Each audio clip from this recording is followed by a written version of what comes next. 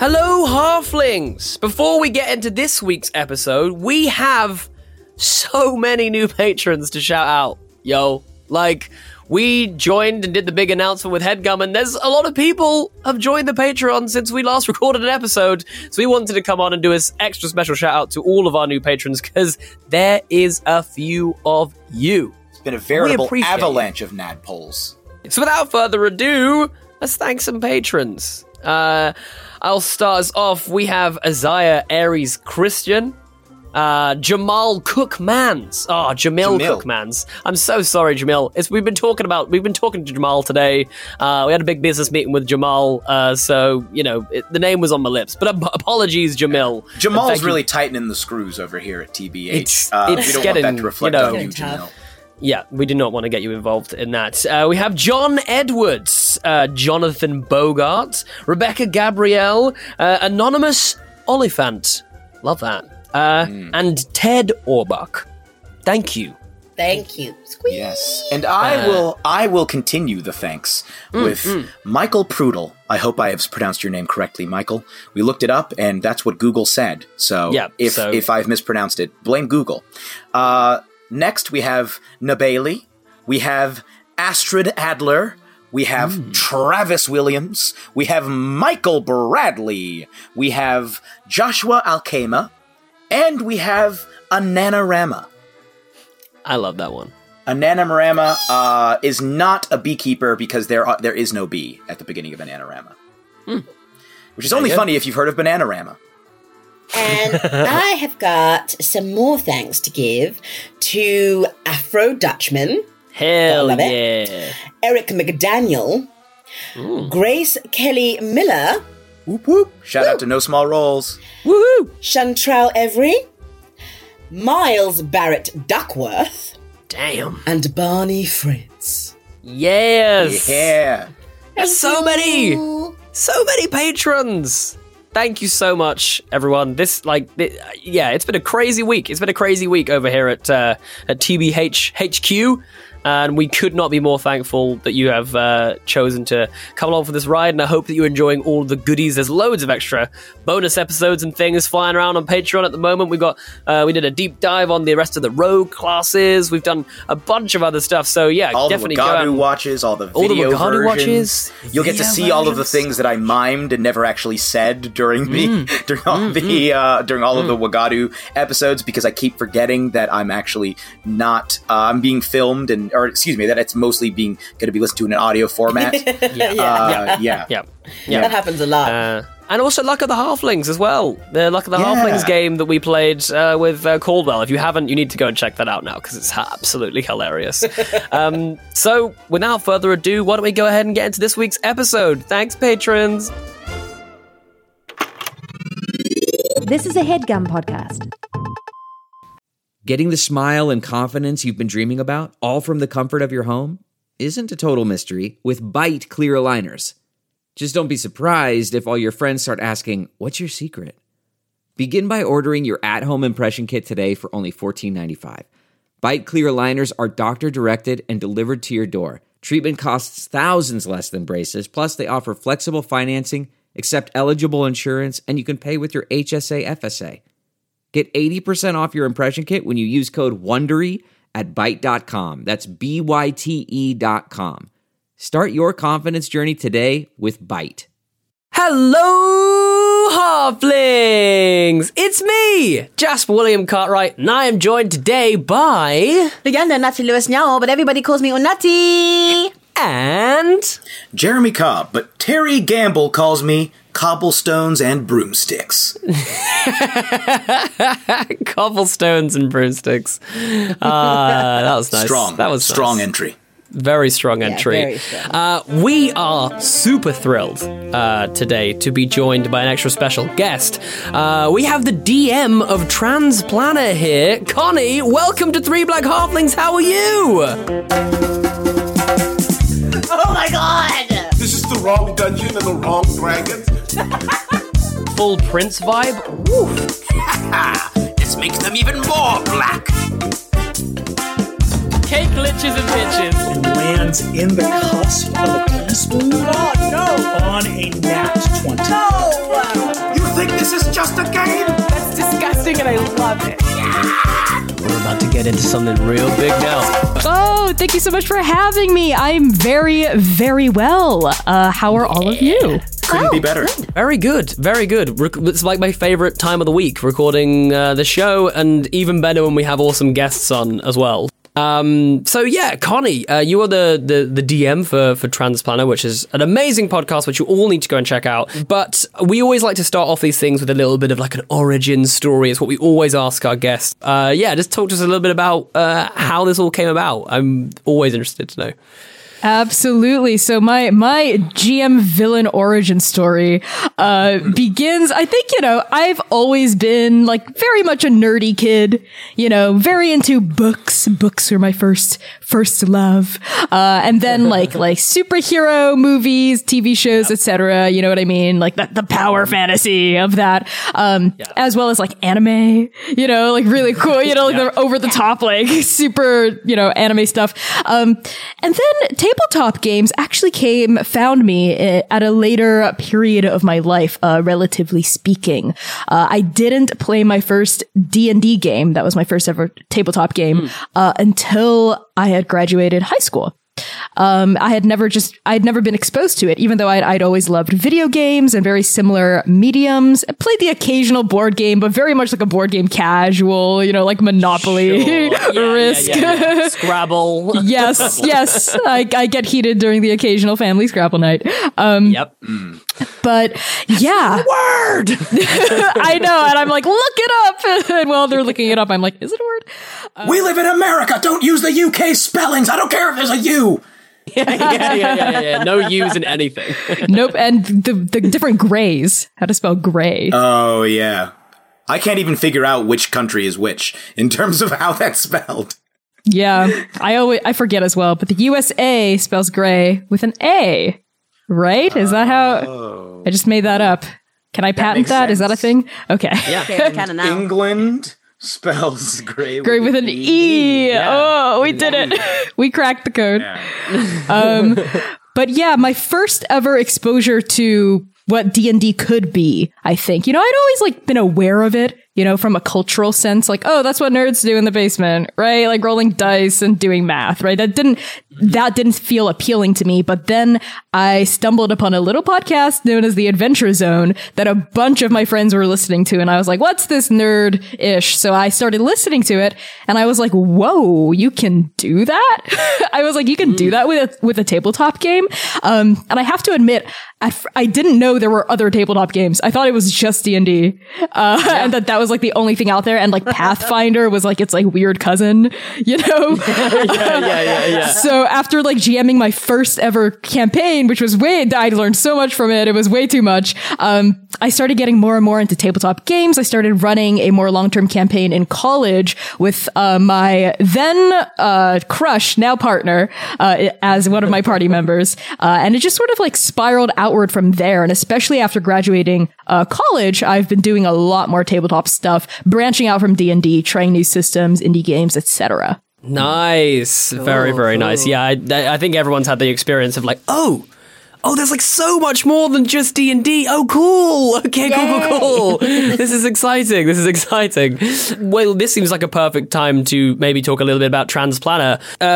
I remember when we started Three Black Halflings, it really felt like there was this, there was a lack of representation, and there was a bit of a void, I guess, of that in this particular space. And I'm very interested to what was the thinking behind Transplanner? Was it about representation for you? Was it something different? What drew you to the idea in the first place? Totally. There were two primary draws, I think, for Transplanner. One draw for me as as an artist and as a creative was I wanted to tell a really cool story and share it with the world in a fun and entertaining format. I graduated college with a double major in screenwriting and critical race studies, and so it's always been near and dear to my heart to be able to share stories with the world. And you hit the nail right on the head, Jasper. The other aspect was representation. I was well, all these podcasts and streams, they all seem, first of all, very white, and also very cis and het and there are like allies for sure, you know, and like the occasional like bisexual woman in the cast, right? But she's like always white, you know. Not to like name names, but like, you know, it's you do you, but like that was a lack I was noticing, and especially as a trans individual, I was like, Dungeons and Dragons and tabletop games in general are such a powerful tool to learn more about yourself, your own gender, your own gender journey. Like I am very much in the camp of I think everyone should examine their gender, cis people included. Like not just from the sense of like, could I be trans, but like just like critically, like what are the roles, you know? And I feel like Dungeons and Dragons and tabletop games there's such like a rich like playground for exploring those themes and topics in a safer way than you could like outside of play. Yeah, that's I think that's so true. We've spoken about it a lot, and even in the ability to meet things in a very kind of like safe way, things that you wouldn't otherwise meet in like the outside world, or maybe you wouldn't feel comfortable meeting in the outside world. And I think for like, you know, we talk about it a lot with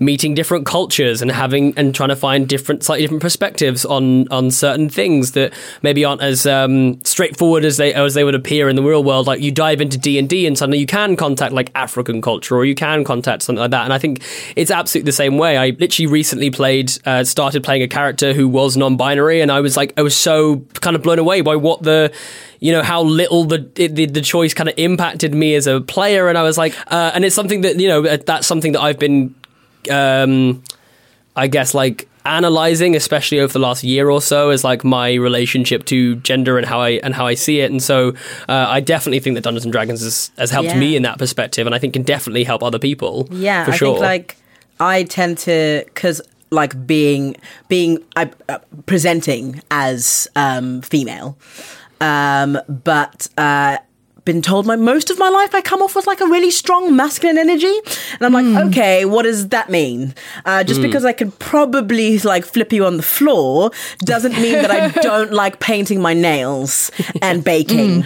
Do you know what I mean? And I mean, I know I'm being really reductive because that's not what gender comes down to, but like I think that I tend to really enjoy playing D&D because nobody questions the fact that my character is incredibly hench. Like, it's not even a question. It's just, it's fine. They're a fighter. They're hench. They happen to be a woman. That's cool. Like, there's no one questions that. I'm sorry, what does hench mean? Jacked. Is that like a buff? It's like a British thing. Yeah, it's a British thing. You don't have henched? You don't have We have henchmen, but we don't have the word hench. Yeah. I didn't know that's what it came from. Wow. I think they may be related. Hench, and then you also get dench as well. Dench is more like if you're like really cool. Like you're it's just like making stuff up at this point. Like you can say anything. Genuinely, there's like a whole song, literally about Judi Dench being Dench. Oh my god, it's a great song. It's a really great song. It tickles me. And let's not forget Fench. And of course, Gench. Okay, now Jeremy is making stuff up. That's for sure, mate. Fench refers to a person who dresses very stylishly, and Gench refers to a person who's very wise. Okay. There we go. Well, I'll accept it as canon. I'll accept it. Now. My next character is going to be called Fench. Judi Fench. Judi Fench. So, Connie, we are big fans of world building, and kind of all of us now are home brewers and have homebrewed settings and etc. And I'm very fascinated by the world of which Transplanner is set, and the fact that you very explicitly say this is like a non-colonial, anti-Orientalist world. And I was like, that I think going in like being like, this is what we are avoiding, there will be none of this in here, you know, there will be this, you know, I think it's a very interesting way of building world. And I was just really fascinated by like how you went about building that world, and then like what or did you feel like you needed to like research things, and like how would you go about if one of our listeners wanted to like set up a world like that, or they were like, yeah, I want to contact a world where we don't have to deal with this, you know what I mean? How did you go about that process? Totally. So basically, after I'd gathered my players together, we had like a session -1 like pre-session 0, where we talked about what kind of campaign do we want? Like, do we want this to be like local level? Do we want this to be like up to like a level 10 D&D campaign? Do we want this to be like an epic level, campaign? They're all like epic levels. So I was like, oh God, okay, cool. I'll do my best. Strap in. Yep. And then they also had they had a lot of questions about the world, a lot of desires about the world that also like that meshed with mine. A common thread throughout all my players was they wanted this. Endake is the name of the setting I eventually came up with. They wanted this world to reflect and represent cultures that are not typically represented in tabletop games, in ways that felt respectful, and not like fetishistic and like not reductive, right? To like use that term that Unadi used earlier. Yeah. So you're totally right, Jasper. Like there was a lot of research that went into that because I'm like a 1.5 generation Chinese American is how I would identify myself. So like one of the 8 primary provinces or countries in Endake is modeled off of a Song dynasty like China, and I'm drawing very much upon those aesthetics, upon those like cultural values, upon like any like military conflicts that might have been happening at the time for that one particular province. But the rest, my players expressed a desire for it to be diverse, so like not just, it's just like fantasy China, but they wanted like a palette of various other cultures for them to be exposed to, and for our listeners and audience members to also be exposed to. So almost every single province or country in Endake is based off of a different real world culture, whether it's a period of Japanese history or indigenous Hawaiian culture, or like medieval Indian culture, stuff like that. And I do my best to do the research. And it's almost been a year. I think our first episode came out June 2020. So a couple more months, 3 more months, and we're coming up on our 1-year anniversary. And I have learned a lot about the trials and tribulations, joys and rewards, epic highs and epic lows of world building, world building a setting with cultural elements that do not necessarily belong to you. And I would say that there are certain things I've done that I think everyone can and should do, no matter what your race is, whether you're white, you're black, you're Asian, whatever, it doesn't matter. And one of them is to interrogate how race, the fantasy race, works in your setting, right? So at character creation, I made it very clear this is like pre-Tasha's, like we're not going to be using race-based ability score increases, and like race-based like features even. Sure. Yeah. There were some like specific like homebrew considerations based on like the specifics of the world. For example, I disallowed dark vision just due to how the setting is set up. Nighttime is very bright, so no one has evolved to need dark vision. So the only like creatures that have dark vision are like monsters in the world. So that's like one like particular thing that's specific to the setting. But other than that, I was like, y'all have to build your characters in terms of race through like third-party modules, and I provided like options. And the primary one was James Introcasso's rethinking race, I think, or customizing D&D races on his World Builder blog that I really, really enjoyed. It's basically a point buy system for like buying ability score increases and like stuff, like wings instead of like just all, Aarakocra get wings, you could have wings if you're a human, who knows, or like fire breath. It's not just a dragonborn feature. Like you could be a gnome with fire breath, right? And like having that be a really fun and like modular way to construct your character. That's very cool. Yeah. Yes. So that's like start number one, like if you want your games to not perpetuate harmful, like racial stereotypes or like further real world racism through like in-game racism, right? Fantasy and real world race are, there's so much overlap and gray area when it comes to that. I would like my first recommendation is just like rethink how you handle fantasy race at your table, and I highly recommend, check out those 2 pages on Tasha's, that they give you, recommendations for how to fix. And there are tons of indie creators out there who are making cool content for that.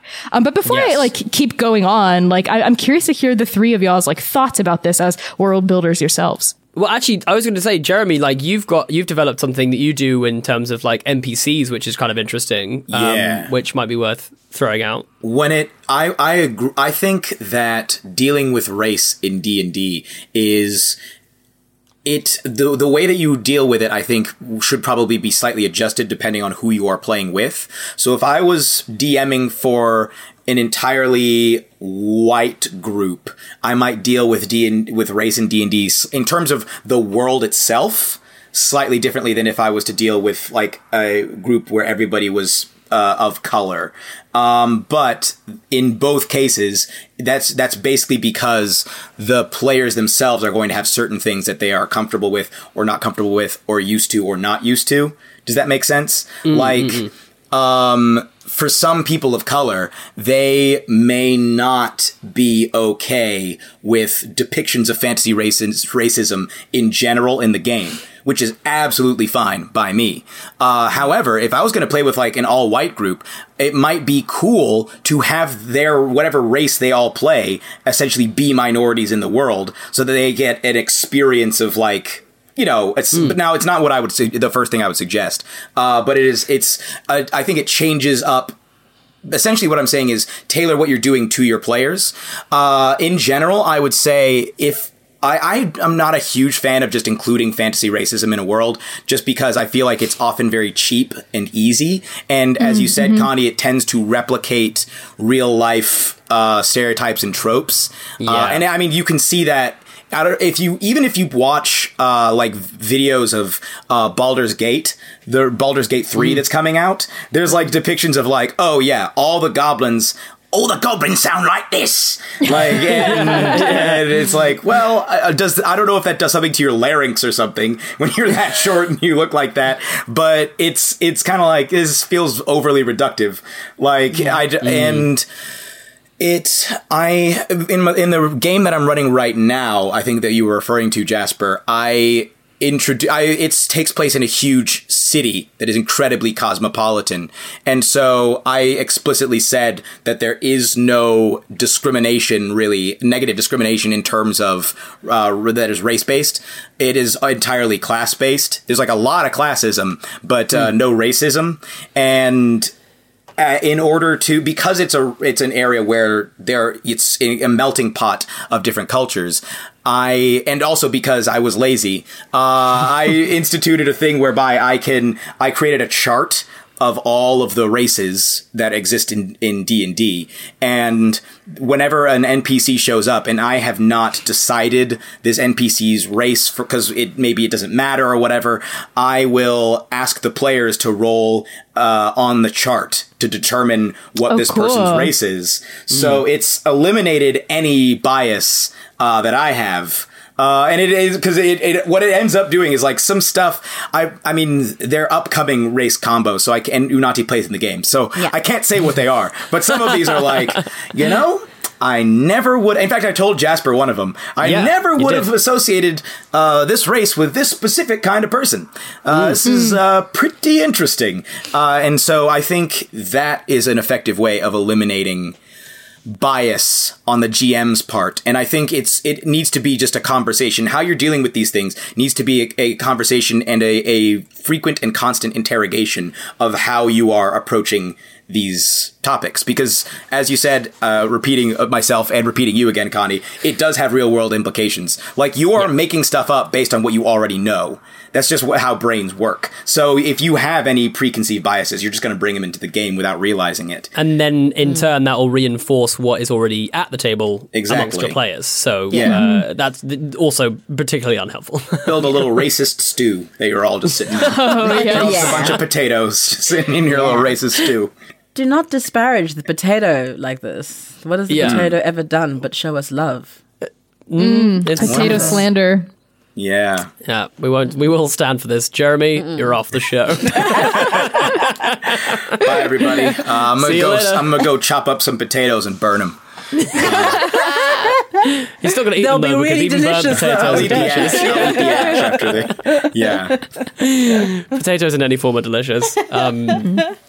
I think that you're right in it that when building these worlds, I tend to find that it feels a little bit more kind of organic for me in the sense that I try to create a very lived-in world, and then try to acknowledge then if something comes up in my planning, I'll try and go, oh, that feels like it could be like that could be a little bit problematic. Or I look back and all my my NPCs, and I'm like, oh, am I going like the other way here? Like, am I like actively being like prejudiced against any white character that appears like in my campaign? Because that's definitely happened at one point in my campaign, where just every NPC I described was black, a female, and I was just like, this is unbalanced. Like, this is super unbalanced. It's just a world of black women. What can I say? It's just a world of black women. Heck yeah. And literally every single NPC that was in any position of power was female. Every single one. They reproduce asexually. There's no... Like lizards. Honestly, I don't see a problem with that. It's funny that you say that, Jasper, because every single white NPC I've introduced has been a villain or like really ominous. Very sinister. Yeah, I mean, like in my campaign, this is essentially set in late 18th century Southern Africa, when the English came to all of the white people came to colonize Africa. So only the black people can do no wrong. So, you know what I mean? Like, well, no, not that there's obviously like, obviously I'm still engaging with the political tensions that existed in the time amongst Zulus and Ndebelés in general.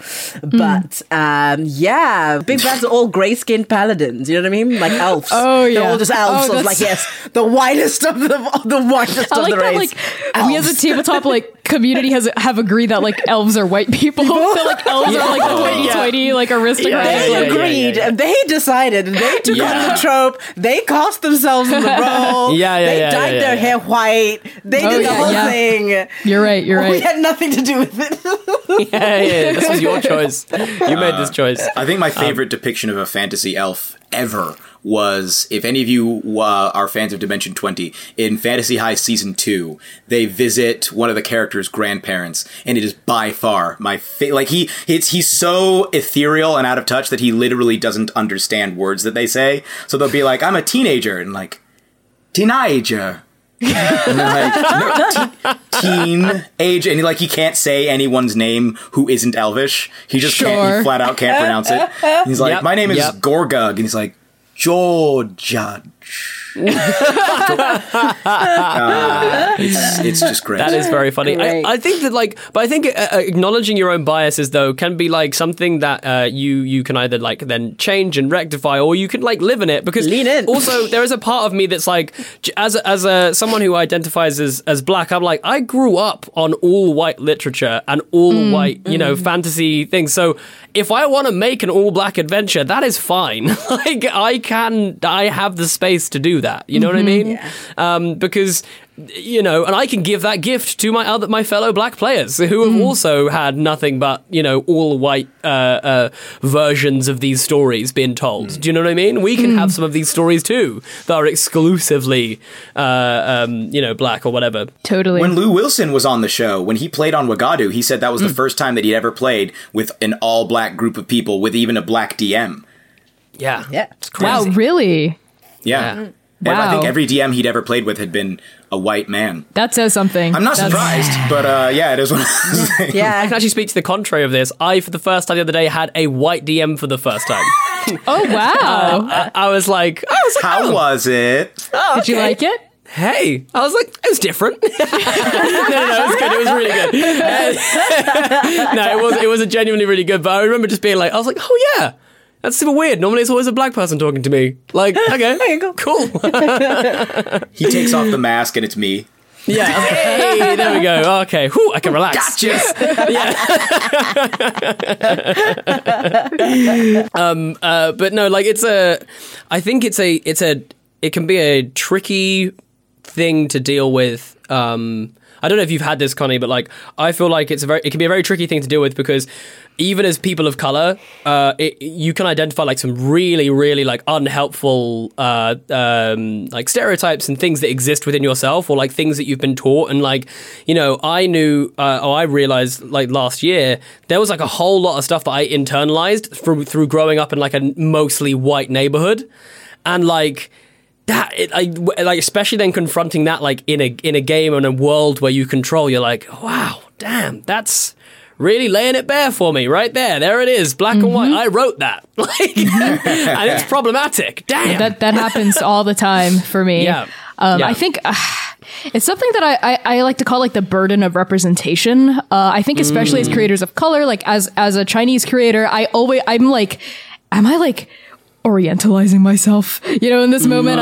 I feel like I have so much responsibility as someone who, I'm not even like famous or anything by any stretch of the imagination, but I have like some semblance of some kind of platform, right? Anyone with any number of followers. I feel like I have so much responsibility to. This HeadGum podcast is brought to you by Aura Frames. That is right. From grandmothers to new mothers, aunts, even the friends of your life, every mom loves an Aura frame. Holy shit, even aunts? Yes, especially aunts. Oh, wow. Because it was named the best digital photo frame by Wirecutter and selected as one of Oprah's favorite things. I mean, these Aura frames are guaranteed to bring joy to moms of all ages. I believe it. You have an Aura frame, don't you? Yes, I actually more than believe it. I know it. I've got one for my mom, my mother-in-law, my grandmother-in-law. And dare I say, your aunt? And dare you say, my aunt and my aunt-in-law.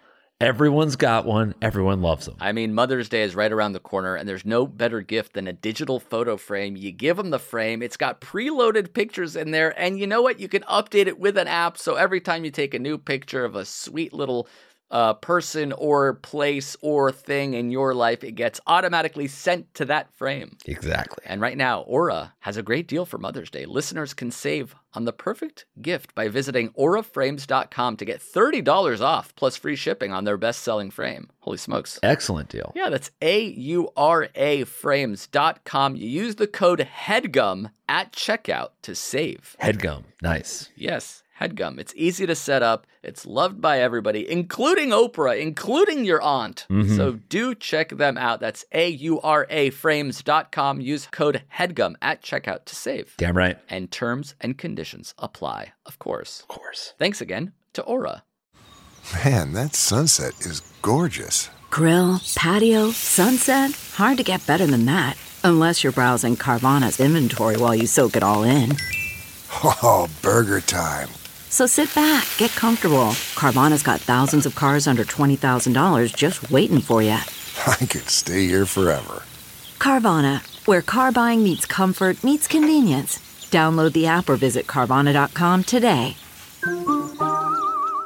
Like, do this shit right, that this always makes me think, like, I wish creators of color, I wish, Black and Asian, Indigenous, Latin, like GMs and world builders, I wish we would like cut ourselves some slack too, because white people are out there like just like doing whatever, living their best and they get like $500 a month from their Patreon, just like doing like whatever the fuck they're doing.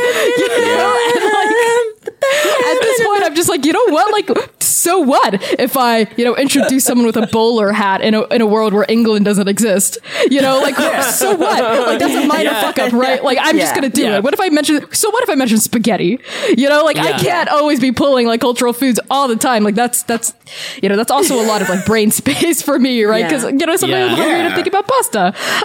That's for doing Wagadu. One of the hardest things is having almost for me, I have an almost entirely Western frame of reference. And so like it would be so much easier if I had grown up in an actual African country so that I had a frame of reference where I was like, oh, and we're throwing in this, and we're throwing in this, and we're throwing in this. So instead I have to like actually specifically research, pull up lists of names from each culture that we're presenting, look up stuff about the culture, look up stuff in the book. Like it's a lot more work, but it's also like, I feel like if I were to include something from my original frame of reference, it would be like, oh no, I've betrayed the setting and I've imposed my own Western standards on this game. And it's just like, man. Yeah, it feels like a no-win. but I think that like part of the thing here is that like I think we as POC creators hold ourselves to a higher standard in the sense that like because we're so old, the fact that we're thinking about it means that we're already very unlikely to make the kinds of mistakes which would actually be hurtful to someone. And we are ready to hold our hands up and be like, whoa, I got that super fucking wrong. I'm sorry. Let's rectify this. Let's Do you know what I mean? Yeah. But to some degree, it's also the fandoms. I was actually, speaking of the Adventure Zone, I don't know, Connie, if you have looked into the controversy that erupted over the depiction of Taco's race. But Griffin McElroy I remember that. Like Taco being a Latinx person, right? I think was that's the thing. They never the McElroy brothers. There's a character named Taco in the Adventure Zone in the first arc, and it's literally a taco joke.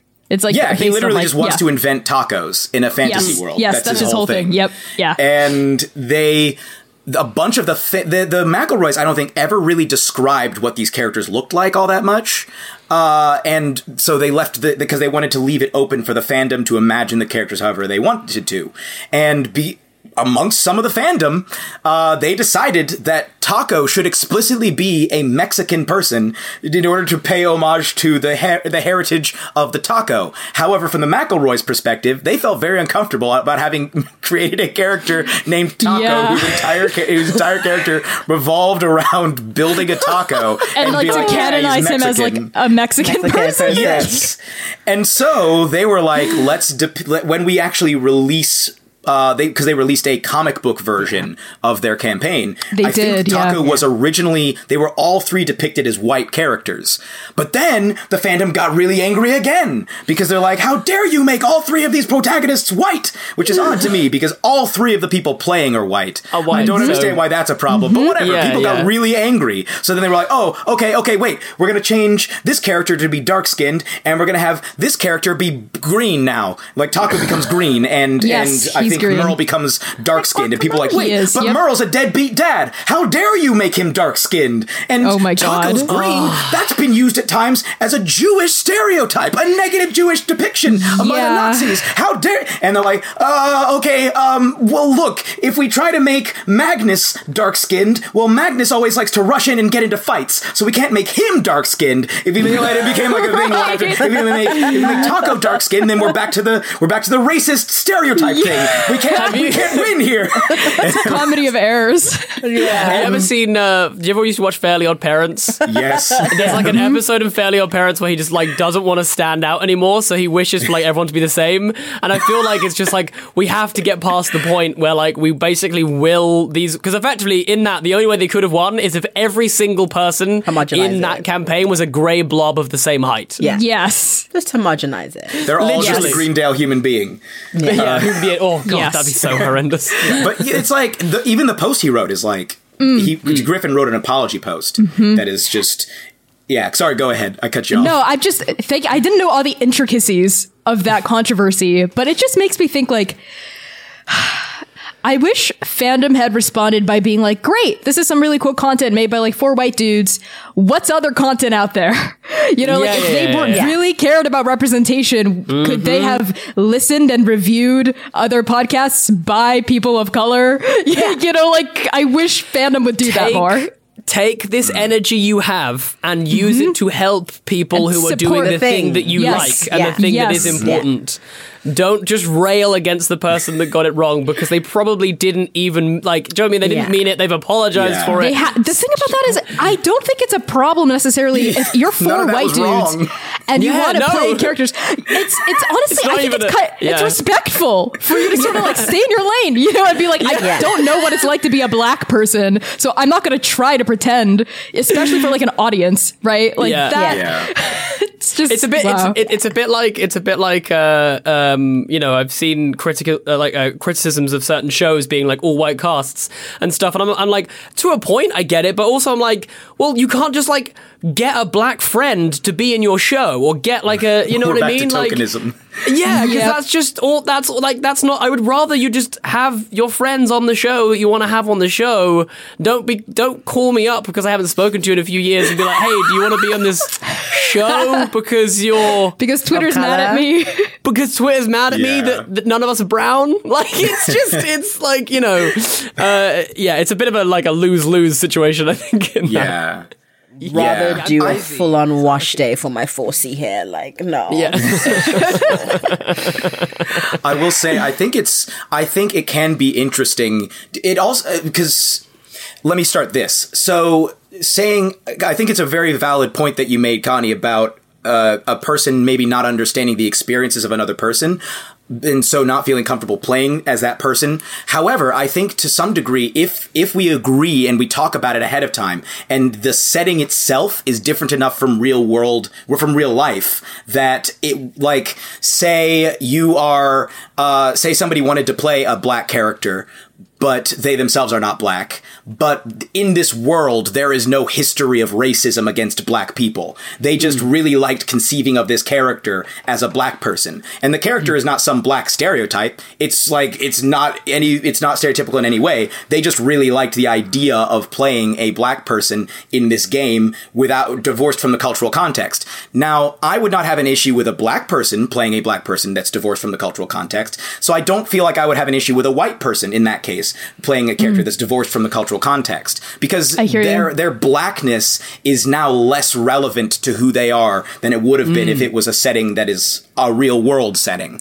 And I think, and so I think if you are going to, I think that applies mainly for me, at least, in a real world setting that's closer to, that has rules, like where you are actually playing a character with an established real world heritage. I think you need to have a conversation ahead of time being like, hey guys, by the way, the fact that they're black does not, like, their people were never enslaved. There aren't stereotypes about them just because they have dark skin. They just happen to be dark from a different part of the world. Like, that's all it is. I think you can get away with it in a case like that. And it can actually be like, it can bring some diversity, because what it also does is it humanizes, I think, those groups of people, because you now no longer think of a black person as a person who has to fit all of these categories. Because really, at our core, any human race really just refers to slight differences in a population. Maybe your skin is darker, or your hair is curlier, or your eyelids are shaped differently, your bone structure is a little thicker because you grew up in a cold part of the world, or your bones are thinner and longer because you grew up in a warm part of the world. You maybe don't have body hair. Like, that's really what it comes down to. And I think I think culture 100% matters, but I think once we're able to view each other as people rather than just a representation of culture, because obviously you can go too far and erase culture. But I think if you are able to look at a person as just like, oh yeah, this is a person. This is a person with feelings and thoughts, then it can be helpful as well. It can be positive in that regard. I think a lot of the time, though, a lot of the backlash is usually coming from a place of, like, disempowerment and lack of parity. Like, if we were having this conversation and we were also simultaneously at other tables where, you know, lovely, well-meaning, you know, cis-het white men are, you know, are like, you know, dominating the space. And if all those doors were wide open and there was parity, then it would be so much easier to then be like, right, everybody have at it. But until we get to parity, we are going to have this problem and people are going to get upset. However, can we try and get upset in a way? Like, if you have issues with racism, then, you know, like, one of the silly example, but like, I don't buy certain hair products anymore that are marketed towards Afro hair because they're owned by white people. Now I have to actively seek out companies that are owned by black women or owned by black men. And then I go, well, that's my protest. And it's for me, it's comfortable, it's simple. It just means I take my money out of here and I put it there. And then I don't have to sit on the internet screaming. Yeah, and it's exactly like you said, Connie. Just like take that energy and find other creators that are doing it right and that are nailing it. Do you know what I mean? Don't scream at them and then be like, but I'm still going to carry on watching because, you know, like it's just like a really great show or whatever. Like, no. Choose one. Like, yes. You can't have your cake and eat it too, right? Like, you really can't. You've got to start making some hard decisions. Yeah, if you're going to call someone, racist, you can't carry on listening to their content if you think racism is bad. Like, that's just like, I don't know. Maybe that's too black and white for me, but like that seems like a simple choice. Do you know what I mean? Like, just take if you're getting really angry over the racism, and like, because obviously, I tend to think that everybody is racist, like just in general. That's just how I think. And I don't look at it as the people are intentionally having negative thoughts about other groups of people. I think it's just that humans as a species are inclined to be tribalistic and to create stereotypes about other groups of people, and therefore, any situation where you have multiple groups of people, they are going to tend to develop a bunch of stereotypes, negative stereotypes about each other. And unfortunately, those are always going to be or if there's appearance differences, those appearance differences are usually going to be part of those stereotypes. And we live in a world in which that is exactly what has happened. And there's been centuries and centuries of violence and oppression, et cetera, et cetera, et cetera. And so, unless you're growing up in some country, like you're like one of the Sentinelese people who has never had contact with someone outside of your group of people, you probably have a bunch of racist thoughts that you grew up with. And so you just have to interrogate them. So I think when it comes to and actually change them. So if it's even if it's something like racism that you accuse a curator of being racist, I think it's the way the manifestation of the racism is also worth looking at. And in the case of the McElroys, even if we were to say that them playing white characters was wrong somehow, I feel like the nature of the backlash was maybe inappropriate. This was not where they were not. It's based on, I mean, the level of inclusivity that they try to have in that show, because they go out of their way to try and be inclusive.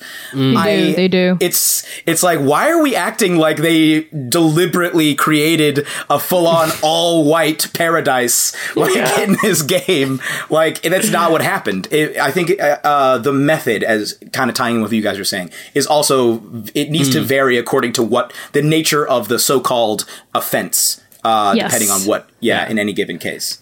I just want to go ahead. No, you go. I was going to say something stupid, so you go. Great. I have four thoughts about this conversation. My first thought about the McElroys again is, I think another reason why the backlash maybe was so huge and ginormous is that the fact that it was a podcast and there were four people who were a part of it. Sure, there was like a production team, but it removed the obscuration that usually happens with media, right? Because if we see a piece of a TV show or a movie, it's very obvious whether or not it's diverse. Just look at the actors, look at who's talking. But what is less obvious is the makeup of the writer's room. Like who is actually who's writing the lines coming out of this Asian person's mouth, right? Stuff like that. And like that, but there was just none of that. It was pretty transparent for the McElroys. People were like, 4 white dudes telling these stories, had their own reactions, coming out of their own whatever.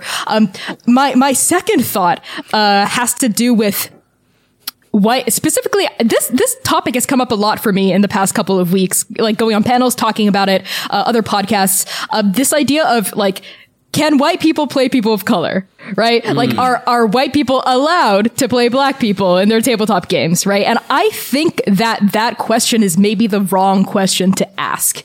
Instead of framing it as, can I do this? Am I allowed? Do I have permission, to do this thing? Maybe think about like, how would you doing this thing, right, make the people of color in your life feel, right? Like, just think about like, oh, if I'm going to play this like Asian person and I know Connie, how would Connie feel about me specifically doing this and performing this character in this particular way? And also, I agree with you so much, Jeremy, that games can help. Like, it's a question of empathy, right? Like that's a big topic that always comes up. Like, like games are a great way for us to learn empathy for other people, right? And for other struggles that we're not a part of.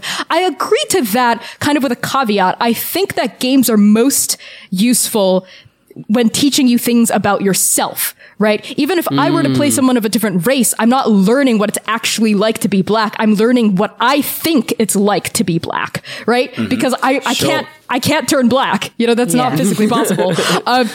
So that's my second thought. My third thought is, I just think that every time someone watches like Critical Role, they should go up like a Patreon tier for 3 Black Halflings, like for every episode. I just think that needs to happen. I fully endorse this message. Endorse that one. Yeah. And I have completely forgotten my fourth thought. So Jasper, take it away. No, that was brilliant. I was just going to I just wanted to comment that Jeremy was making a really incredibly nuanced and well thought out kind of like point as Unati was struggling not to sneeze, and it was one of the cutest things I've ever seen, because Unati went to sneeze. I caught Connie notice it as well, and then I nearly laughed because of that, and then once the sneeze didn't happen, Unati started pushing her nose like a little button to try and like turn it off. I don't know. it worked. Yeah, there was no sneeze. Is this something that consistently works for you? You gotta do what you gotta do. If I touch my nose when I want to sneeze, it kind of stops. How'd you discover this? I don't know. I just touch it and then it stops. Oh my god! Is it like when babies start to cry and the parent cries back at them and the baby just stopped and is like, what? Is it like that? Your nose is like, and you're like, hey, wait, and the nose is like, what? What? You just distract your nose enough that it forgets it needs to sneeze. I didn't think anyone had noticed. I thought I had done it. We all saw it, Natty. Jeremy was fully in the flow, like just like weaving his way around this point. me and Connie were just like, oh. Is she gonna? There was a whole like subplot. It's like suspense. This is one of those things. I wish that like the audience could have seen it, so there could have been a sense of like, is she gonna sneeze? Is he gonna finish the point before she sneezes? What's gonna happen? Is she gonna be able to hold it in? I was trying to be respectful to your argument. I appreciate it. That was brilliant. That was so brilliant. That's awesome. Cool. So, Connie, one thing that we always do with all of our guests that we have on the show is we ask them for a Tales from the Table. Now, Tales from the Table is, in our context, in TB Halfling's context, is like the stupidest, most like chaotic, ridiculous thing that happened at a table that you've been in. Something that just really springs to mind.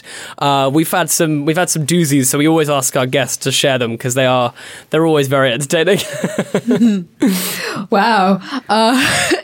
I am in a very interesting position because I feel like something wild happens every like session of like our stream. Yep. So I'm like, I really have to think about this. Let's see. So there are several different dynamics that happen. Let's say, in the particular party that I run for Transplanar. So we've got Manaya. She is a very, hench? Right? Half-orc. Half-orc fighter. And yes. Is that the American equivalent? Swole, buff, Swole would be the jacked. Yeah. Hench. Yeah. Definitely. Love it. She loves to throw our Aasimar into battle. Like she'll just pick up Oka and like throw him, and Oka can like unfurl their wings, right? Because they're an Aasimar, and just like dive right in. And they've taken on quite a few monsters with this strategy technique. Yeah. Yes. It's they've reproduced the fastball special. No, you're not going to hurl Mooty next. Please, Connie, continue before you keep on getting over any more ideas. Like a shot. You can throw him away from danger. Maybe you can throw him away from danger. Not into it. Yes, away from danger. You're really squishy. Okay, he's squishy. Away from danger. But yes, you can definitely use that. I encourage you to. Please do that. Something else is our Eric Kokura is sort of... He's on the run from his former employers at this like research laboratory, and it's sort of like a running joke that he's got this like watch strapped to his wrist that basically was a parting gift from his former employers that will explode if he tries to take it off, and it allows his employers to track him. So there are quite a lot of jokes about this bomb watch, as well as the fact that he's a really bad dad. Because he's on the run, so he's abandoned his wife and his child to be on the run and be a fugitive. It's interesting because our show is actually pretty, I would say it's maybe 70% serious, 30% goofy. So any big moments that come to mind are very like emotional bombshells, as opposed to like, this hilarious thing we did. The most recent one I would have to say is our party was fighting this like memory stealing monster that could turn invisible, the classic D&D beastie. And one of them was hit by its memory stealing power. And I gave the player a choice. I said, you can either take a lot of damage or you can tell me what memory you give up. Right? that you present to this creature. Yeah. And she chose to give up the memory of her and this NPC that she's had this like, ooh, are they gonna like, ooh, this is like cute. She chose to give up the memory of them having their first kiss. So I'm really excited for that relationship to like get super awkward. Like Rev, who's like this buff drow woman, this hench. I have a lot of hench women in my game now that I think of it. The MILF syndrome, as I like to call it. So I'm very excited. Well, they're, hot older women. They may or may not be mothers, but that's my GM signature if I had to have one. I'm excited for that, to twist that knife in my character's back that she's offered up to me. And there's like a lot of, other emotional bombshells when it comes to like feelings of like, of being exiled, of like obviously like missing parents, like being a bad dad, stuff like that. So that comes up quite often, throughout every episode and is sort of like each character has their own like their glass shard, lodged into their heart. And this campaign is their way of trying to unlodge that shard through the power of friendship. As a classic D&D situation. But Translator is also very, I realize this isn't exactly like a tale from the table. Like this is getting into more. This is great. This is so great. This is just a quick overview of the everything going on. Yeah. It's a very personal campaign to me as well. Because I really do believe that the best and most interesting stories, right, no matter the medium, come from your own personal experiences and things that you can authentically speak toward, and that some oftentimes has to do with culture and race, especially as people of color, but also like I struggle a lot with like depression. So like the monsters I introduce in Transplanar, like are sort of like representations of how I feel when I'm like depressed. Like I call them like the empty monsters, right? And they seek to make everyone empty, right? In this world. That's like a kind of minor spoiler, but I also feel like it's been pretty obvious. So if my players haven't figured that out at this point, I'm like, well, that's on you. To be honest, that's on you. Clear. I wonder what Celeste is about. Yeah. I wonder why all these monsters are so weird and void-like, and I feel so awful and get nothing when I feel nothing when I look at them. All these clues. Well, now you know. Yeah. Connie keeps accidentally calling them the Dementors. I don't know. Why does that happen? Why does that happen? But yeah, if I had to have like a parting thought for the end of this episode, I would say like for anyone, but white creators especially, like when you're thinking about like how can I make my games more diverse, like it's great, if you're a GM to like because you control every other NPC, it's great to like throw in diverse NPCs, but also like consider how I would contest that impulse, because I feel like that impulse comes from a place of, well, European fantasy has done too much. I don't want to do another Western European fantasy, like game, or I don't want to do another Western European fantasy campaign. I want to do something interesting, something different, right? How can I represent cultures that aren't my own in my game, as a white creator? I would say don't play D&D. Or if you do, buy a setting or buy a supplement that was created by a person of color, like modeled off of their own culture, right? There's like tons of content like that out there. Or play a setting or a system that was made by like a person of color that is related to the cultures you're interested in exploring. Like I believe, is the Cub and Caterpillar, is that, the Wagadu Chronicles? Yeah, it's the Wagadu Chronicles setting. Yeah, exactly. Very cool. So check that out. Like there's tons of other 100%. Stuff coming out for sure. My other piece of advice or my parting thought would be like dig inward, right? Like some of the best work, hands down, like across all artistic mediums I've seen from white artists is when they dig inward instead of trying to represent a story that doesn't belong to them. Like my partner is white and their setting was so good. They ran this really cool, like 3-shot, like D&D campaign where they described it as like Dust Bowl chic. And they were drawing on their own experiences of growing up in rural New York, like classism and poverty, being poor. And like that had like some of the most compelling plot hooks and interesting characters, that I'd ever witnessed in a game. And they were drawing on their own personal experience and they were white, but it still felt very different from like classic, like medieval European fantasy. It still felt different and fresh, So I challenge, and I invite white creators and all creators really to look inside you, look at what are the specific stories only you can tell, right? What are the specific settings and characters only you can come up with, and bring that to the table, because that's what we need more of, right? Not just like another white person being like, I want to play a Japanese samurai, So like that's sort of my close Tom thoughts. Cruise. That was rude. I had flashbacks of that film. Which film was this? Isn't it what, The Last Samurai or something? Oh my god! Yep. Oh, you mean 47 Ronin? Yep. Oh, that was Keanu Reeves. That was a separate. That was a separate thing. The Last Samurai. Was that guy real? Was that a true story? I don't think so. No, but I don't Anyway, I honestly, I love it so much when we have incredibly eloquent guests on. Yeah. It just makes it makes these shows so much better and these episodes so much better. Yeah. And honestly, Connie, that was an amazing parting thought, and I really counsel everyone to go and check out Transplaner. Connie, where else can we find you, like, on the internet? Is there anything coming up that you wanna plug? Tell the halflings all about it. Heck yeah! You can find me personally on the internet on Twitter at @byConnie Chang. By as in the authorial sign off, not the sexuality, though I am both. And I also run the Transplaner social media platforms: Twitter, Tumblr, Instagram, YouTube, and Twitch.